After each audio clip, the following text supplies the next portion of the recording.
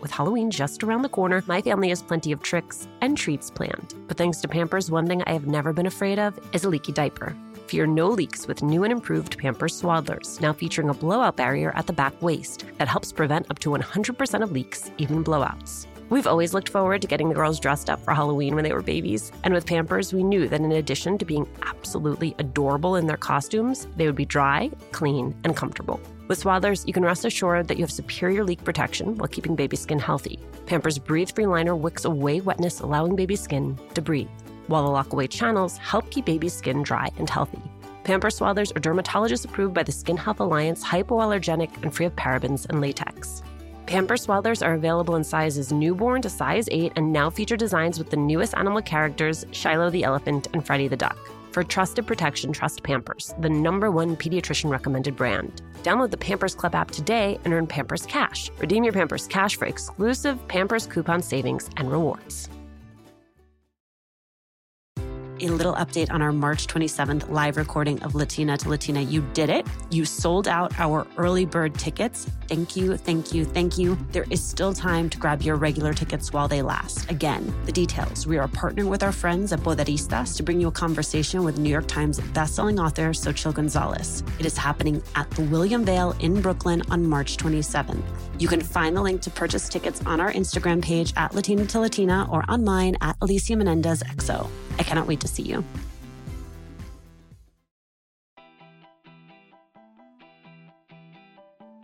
Hey, welcome to Latina to Latina.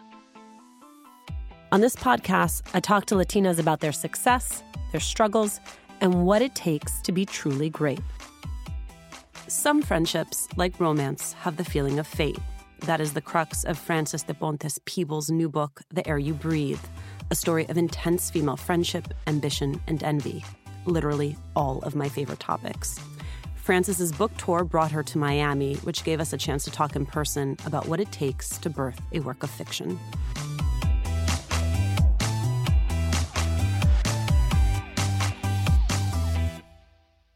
Thanks for being here. Thank you for having me. I appreciate it. What is your first memory of knowing that you wanted to be a writer? You know, I've always been a big reader. So I have a lot of early memories of books and how special they were to me and still are to me. And I remember the first book that I checked out of the library. What was it? And it was this strange children's book about Nellie Bly, who's this muckraking reporter in the 1880s. She was one of the first female journalists, and she pretended to be insane, checked herself into a madhouse, and then stayed there for 10 days to document the abuses to people with mental health issues at the time. And it was a huge discovery for people that, patients were being mistreated. And obviously this is not, I don't think a child's book would be written about this today. The illustrations were pretty crazy, but I think that's why I remember it. And I loved it so much. I wanted to steal it from the library, and I didn't. But I just remember feeling like, oh my God, this woman existed and she did this, and you can, books can take me to places like this. Mm-hmm. So I could experience that risk, but not really in my actual life. And that's what I love about books. So books kind of captivated me first, and it was only after I graduated college that I was like, well, I'm going to apply to some graduate programs and see if this is something I want to do. I didn't have the intention of, I'm going to make writing a career. I just thought I want to learn more and I want to be a better writer, and so I want to study this and see if it's something for me. Wait a second. But then you go to the most prestigious writers program in the country. Yeah, the Iowa Writers Workshop. It was such an amazing 2 years of my life. At Iowa, I know that there's an argument about whether MFAs are good or bad if they create the same kind of writing style, and I definitely understand where that argument comes from, and I do think it's changing, and I do think programs like Iowa are becoming much more diverse and have many different voices and styles now. But in terms of reading and honing my craft and understanding that it was a craft, that, one of my professors said, writing is the art of making decisions. And I'd never thought of it that way. So many times writers are depicted as the muse strikes and you just sit at your garret and you have your pen and ink and you just start writing. It's not that way at all. If anything, it has to be this ritual. And there's a lot of hard decisions that you have to make about the story that you're telling and taking your ego out of it as a writer and being true to the story. And so I think being at Iowa for 2 years and simply focusing on writing was such a gift and was so amazing because the whole world went away. Iowa City is a pretty tiny place, and everything kind of evaporated for me except for the writing and the reading and my colleagues there. How do you create a world? Or how do you even start a novel? I mean, is it creating the world? I think for every writer it's different. But I love that you phrased the question that way because I think that's what it's all about. Is for me, it's like immersing myself in another place, another time, other people. If anything, I want to completely disappear. And it feels almost like a meditation when that happens. It's this amazing feeling where all the minutia of the day goes away and you're so fully immersed in that time and place. But how does it start? I feel like when I get an idea that I like, it kind of feels like a little crackle. Like it feels like there's something alive in it and I want to pursue it more. And that doesn't always mean that it becomes a book or a story. There's so many orphaned ideas and I just kind of keep them and think, I'm not ready for this as a writer. Maybe one day I'm going to be the writer that this needs, but right now I'm not prepared for it and I have to just leave it. So I've had a lot of stories that took 10 years to kind of incubate before I sat down and actually wrote them because I think I needed to mature a little bit more as a writer. But that initial spark, it really does feel like a spark for me. It feels like something kind of comes alive in me, and it could be something very small. It could be just the tiniest idea. It could be I read a biography of someone and it's not even about that person. It's about something in that biography sparks something else, and then it kind of goes from there. And then I love doing research. So then I start researching like crazy, and then that gets me even deeper in the world and the material. And so then it kind of goes in tandem where this fictional world and then the actual kind of research drive one another and propel one another. And then what is your actual process of writing? I mean, do you sit down every day? Do you have a certain number of hours you give yourself? I try to. I mean, I think when I became a mother, that changed a lot. But I love Mary Oliver, who's a poet, has this book called The Poetry Handbook. And she talks about when you write, it's like meeting up with a wonderful, great friend. And so you meet with that friend every day, you make an appointment. And if you don't show up, that idea is going to go away. It's going to feel like you didn't give it the time and the space that it needed. So I really try to make it a daily ritual, even if I'm just researching, even if I'm just reading, even if I'm, some days I can write when I don't have, I always have to work around my daughter's schedule, but some days I can write for hours and hours straight, and other days it's just not flowing like that, and I have to let that be, but I have to do something that encourages the creative process, whether that's reading another great book and getting inspired by another writer, or taking a walk, or doing something that stimulates that idea. It's been 10 years since your first book, The Seamstress, which Yes. garnered much critical acclaim. It was translated into 9 different languages. Where'd you go in those 10 years? Wow. I went a lot of places, both physically and psychologically. So my husband and I, right when The Seamstress came out, my husband and I decided to move back to Brazil. Is he Brazilian as well? No, he's born and bred Miamian. He's native Miamian. Does he speak Portuguese? He does speak Portuguese and Spanish, but so it's kind of a mix. But he speaks great Portuguese now after, we live there. He even speaks Portuguese with a northeastern accent, like my family does, which is like got kind of a southern twang to it. So it's kind of cute. But we moved back to Brazil, where my family has a small organic shade coffee farm we were farmers for those years and ran my family's farm and built a business there and roasted coffee and took care of pigs and goats and tried to make prosciutto. So we were experimenting with a lot of salting of pork and, just doing everything. So we were there for almost 4 years. And then I had my daughter there, and we moved back to the United States for a lot of... Because you had your daughter? For a lot of different reasons. I think we were ready. My family kind of took over the business, and I think I wanted to get back to writing. Having a newborn and running a business and trying to write was a lot. And I think my husband wanted to pursue other areas of coffee, the coffee business. And so we moved back to the U.S. And I also wanted like some kind of efficiency and regularity in my life that I didn't have because it was always kind of emergencies or obstacles. And that makes it hard to live kind of a creative life, especially when you're a mother too. So I had to kind of pick what I wanted. And so it was being a mom and writing. So then we moved back first to Miami for a little bit and then to Chicago. And I was raising my daughter and trying to write. And eventually I got childcare and eventually she went to school. And then that gave me time to really fully focus on this new book. So I felt really scattered for a long time. And I felt like I couldn't focus. Motherhood will do that to you. Yes. I actually felt very grateful to you. In another interview, you had talked about how hard it is when you become a mom, both in terms of the psychological switch that happens. You've spoken about your postpartum. Yes. That's a piece of it. And so I wonder, first of all, did you recognize it as postpartum? How No. long did it take for you to know that?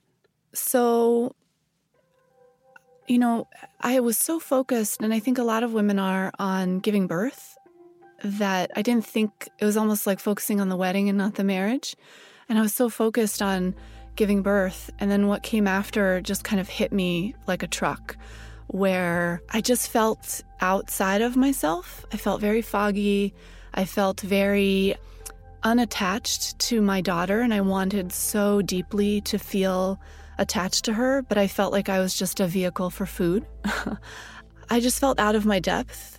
And I thought every mother would experience that, but I was kind of alone on our farm and I didn't have people to talk to. And I didn't realize that it was a real depression until I think my husband saw it, because he stayed with me for feedings in the middle of the night for a long time in the first 6 months because he was worried about me and about the baby. And at one point when I was feeling really just not myself, it was in the middle of the night, and I was nursing my daughter, and I was at my parents' apartment because we would have to go into the city to see the pediatrician. There's not a lot where we were on the farm, so we would drive 4 hours in every couple weeks to see the pediatrician. And they have this balcony, and I thought, if I just jump off this balcony with the baby, everything's going to be okay. And deep down, I knew that wasn't the solution. And I got really scared because I thought just even me thinking that was a solution was just very scary. So I told my husband that, and he stayed up with me every night. He nursed her with me every night. And eventually, and she also had colic, so it was like crying for hours on end for no reason. But eventually I got out of that, and it was only afterwards that I was like, I probably should have seen a doctor and should have gotten some medication. But I think that even when you're not as isolated as I was, there is a certain isolation to motherhood. Even here in the United States, I feel it, not as much anymore that my daughter's in school, but I think that the modern life for mothers, you are expected to do everything and not show any effort. And to be a woman, you're not supposed to show any effort. It's all supposed to be effortless. Right. My hair just looks like this. Thank you for sharing that. Because it's hard no matter which way it ends up being hard for you, whether it's hard to get pregnant or to be a mom. We spend so much time talking about how you bounce back in terms of our bodies. And really there's an entire identity piece to that? Yes. It's like you don't go back to being who you were. Nor would I want to. I think that this idea of bouncing back or look at her 6 weeks later, she's just the same. You're never the same, but that's what life is. I don't want to be the same. I don't want to be the person. I want a forward motion, and even if that forward motion is incredibly hard, I don't think it has to be hard. I think that women need more support. I think that women need more education about what those first years of motherhood are. I think that would definitely make things better and easier. I need a lot of focus and solitude and time to do what I do and to write books.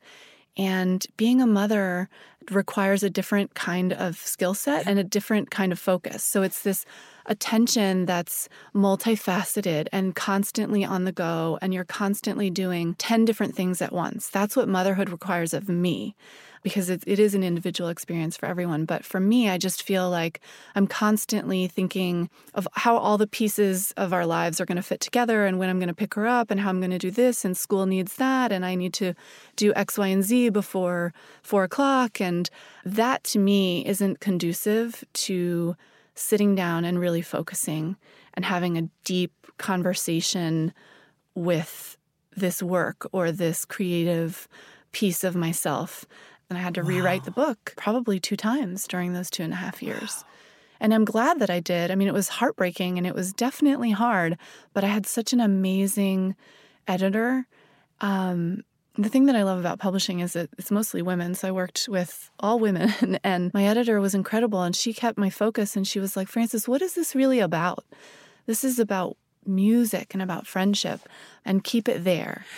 It's about friendship and it's about envy. Yes. Which I think are really powerful forces between friends, because you can have a lot of mutual love and a lot of mutual respect, and at the same time want something that the other has. Definitely. I thought a lot in reading your book about, there's an Oprah quote that is something like, you can't be friends with someone who wants your life. That's interesting. Yeah. I don't know if I agree with that wholeheartedly, because I think that when we have these deep bonds with our friends and with other women, I think that there's a shared life that you weave together through your friendship that, of course, you want the best for each other. But I envy my friends. I envy their lives that I don't have. It's not a productive emotion. I don't think it's a mean kind of envy. I think there's different kinds of envy. I think that there's an envy where it's like, gosh, I wish I had that, but you're not wishing that person harm. So I think that those are the different, that's the distinction. So what do you see about other people's lives that you envy? Give me one example. I have a friend, a really dear friend, who lives abroad. She lives in London, and she travels a lot with her kids, and her kids are small. So it's not easy to travel with small kids, but they go everywhere and do everything and try new things. And I would love to do that. But at the same time, I know that... To do that, or to be the type of person who could do that? To be the type of person that could do that. That is a great distinction, because that, for me, I need structure, and I love structure, and I need routine. And I think part of that comes from just craving that time that I have to make for my work. And she's a writer also, and she also needs structure and routine, but she manages to fit both. And I think that's what I envy, is her ability, this magical ability that she and her husband have to put those two pieces together. I do envy that. I want to be that kind of person. When my babies were going through their exploration stage, I had so much to worry about. Falling over, bumping heads. What did she just put in her mouth? The list was endless. But when they were in Pampers Swaddlers, I knew I never had to worry about a leaky diaper. Swaddlers are great for both baby and mommy. They keep your baby's skin healthy and dry with Pampers Breathe-Free Liner, which wicks away wetness, allowing your baby's skin to breathe. Swaddlers have always given me peace of mind knowing that diaper rash and leaky diapers were not in our future. There's also the blowout barrier at the back waist to help prevent up to 100% of leaks, even blowouts. Pampers Swaddlers are dermatologist approved by the Skin Health Alliance, hypoallergenic and free of parabens and latex. Your baby deserves that. And they're available in a wide range of sizes from newborn to size 8, and now feature designs with the newest animal characters, Shiloh the elephant and Freddie the duck. Having a diaper you can depend on is important, and it's why I have always loved Pampers, the #1 pediatrician-recommended brand. Download the Pampers Club app today to start earning rewards with every diapers and wipes purchase. Not to mention, get great parenting content with Pampers Club. Hi, Latina to Latina listeners. It's Brenda from Tamarindo Podcast. And if you love Latina to Latina, then we know that you're going to love Tamarindo Podcast. And if you're in the LA area and can't make it to the Latina to Latina live event, we'd like to invite you to our event on March 28th. At 6:30 p.m., we're hosting Amigas Blossoming, a night of celebrating and cultivating blossoming friendships. This will be in Highland Park, and all the details to RSVP for free are at tamarindopodcast.com/events. Hey, Red, what are you up to? Just making sure all the M&M's gifts are wrapped and the bowl's filled. Remember that one holiday party when we had no M&Ms? Oh, boy, I still have nightmares. The cookies? Yeah, you used all the M&M's candies that were meant to decorate the party treats, to decorate snowmen. You did it again, didn't you? They do look cute, though. Bringing cheer. M&M's for all fun kind. The Air You Breathe is a book that centers on two friends, share a love of music, try to make careers in music. I understand that you originally were going to center the work around the life of Carmen Miranda. Yes. But then changed your mind. What changed it? So in the beginning, I read a biography about Carmen Miranda, and I was so fascinated by her and her life. She was this amazing, well-respected singer in Brazil. And then she came to the United States as part of the Good Neighbor program, where they basically recruited Latin American talent to shift ideas of what, Latinx people were and are. Because for a long time, anyone that was from, south of the United States was portrayed as a villain. And in World War II, they had to shift that because they wanted the Northern and Southern Hemisphere to be all on the same page and all good neighbors. Why? Because Latin America, Brazil especially, has a lot of steel and a lot of rubber and a lot of things that both the Germans and the United States needed. So both were courting Brazil like crazy, the U.S. and Germany. And who was going to win out? Eventually, the U.S. won out in terms of alliances and friendship. But how do you convince the American public that people that were once villains are now your good neighbors? Well, you use the movies. And so they recruited Hollywood studios to find Latin American talent that would be amenable and be friendly. And so that's how you get the heartthrob and the vixen and the Carmen Miranda, who's like a comedic act. She was never a comedian before.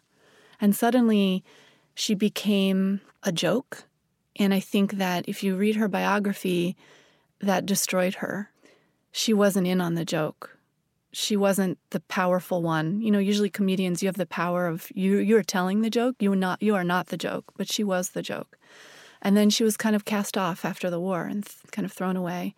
Anyway, that's a very long preamble, but I was very interested in her. But then as I started writing, I realized it didn't want to tell like a true Hollywood story. That's not, and it kind of was becoming that. And it's a story that's been told many times. I didn't want to tell that story. And it was just this instinct in me. And then I read this great book written by this really jealous friend of Edith Piaf, the French singer. The friend wrote this tell-all. And I was like, oh my God, they were in love with each other in this deep bond. And then she is so angry that this bond was broken. And I was like, this is it. I don't want to tell it from the star's voice, because the star inevitably, in my book at least, Graça, who is the star, I think it would be tough to be in her head. It would be a narrow experience. But her friend, Doris, who's always backstage writing the songs, never performing, but always wanted to perform, to me, that was where the story was. That was where the interesting parts of the story were, because she was the one that was observing everything. And she was deeply smart and hurt and in love. I mean, she deeply loves Graça, not just in a friendly way. And so I think that I wanted to explore all of the different kinds of love that a person can have through their life. Like, In the book, there's friendship love, there's romantic love, there's artistic love, where these two people come together and get married because they're artists with each other, because they produce great songs together, not because they love each other physically, but they only ever write songs together. And so the betrayal for them would be if they went and wrote songs with somebody else, not if they slept with somebody else. So I think the book widened and became richer when I let go of this idea of Carmen Miranda and kept it and fictionalized it and made it about these two friends. So you spend 10 years, it takes 10 years to sort of birth this thing. Yes, yeah. And now you're on to your next novel. Yeah. How do you shake off this world and these characters after spending so much time with them? These are all amazing questions because I'm in the midst of doing that right now. And this book still feels fresh in that I just finished copy edits on it, months ago, and suddenly it's out in the world. And so it still feels like it's with me. But I do have this little ritual where on top of my desk on the wall, I have poems and photos and kind of like an inspiration board.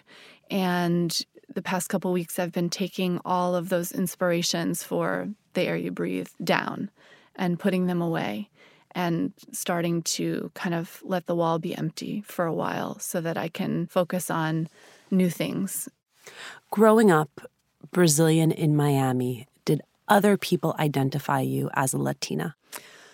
Yes and no. So my dad, when we lived here, he worked at a Brazilian construction company, and there were always a ton of Brazilians like on Key Biscayne and at this company. And so I did feel kind of encircled more so than anywhere else that I've lived by Brazil and Brazilianness.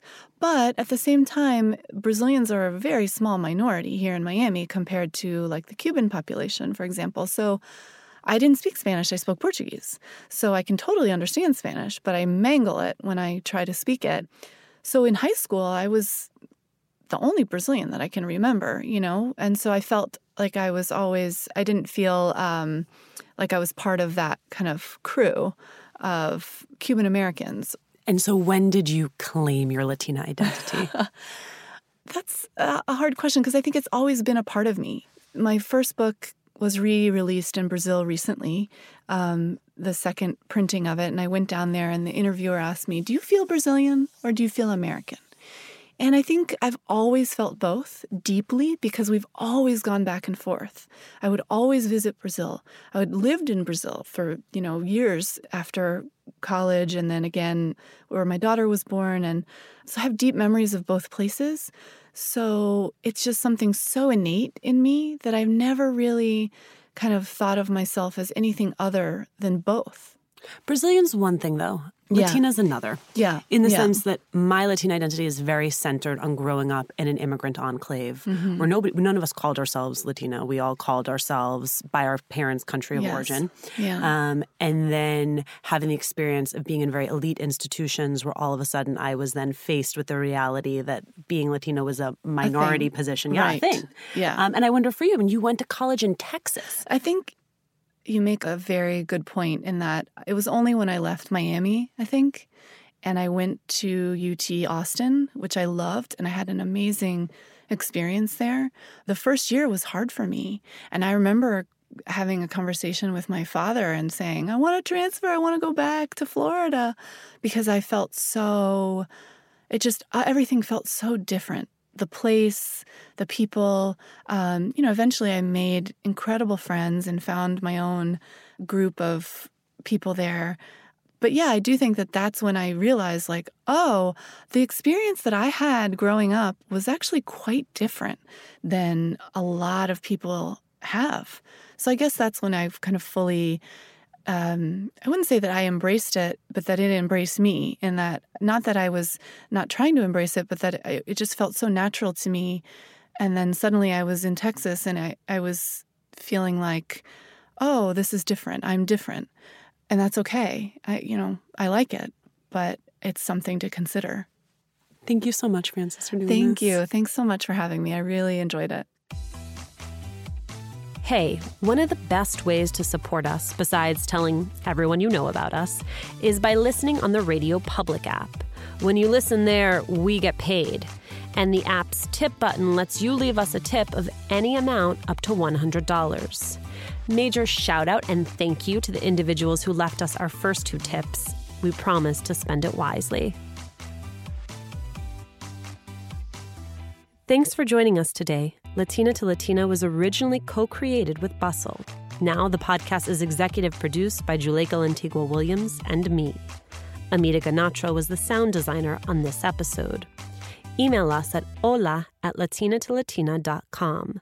Send us ideas for guests or talk to us about what's on your mind right now.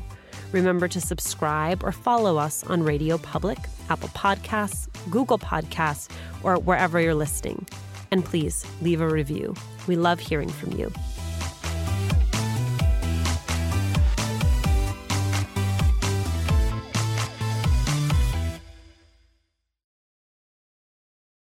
A little update on our March 27th live recording of Latina to Latina. You did it. You sold out our early bird tickets. Thank you, thank you, thank you. There is still time to grab your regular tickets while they last. Again, the details. We are partnering with our friends at Poderistas to bring you a conversation with New York Times bestselling author Xochitl Gonzalez. It is happening at the William Vale in Brooklyn on March 27th.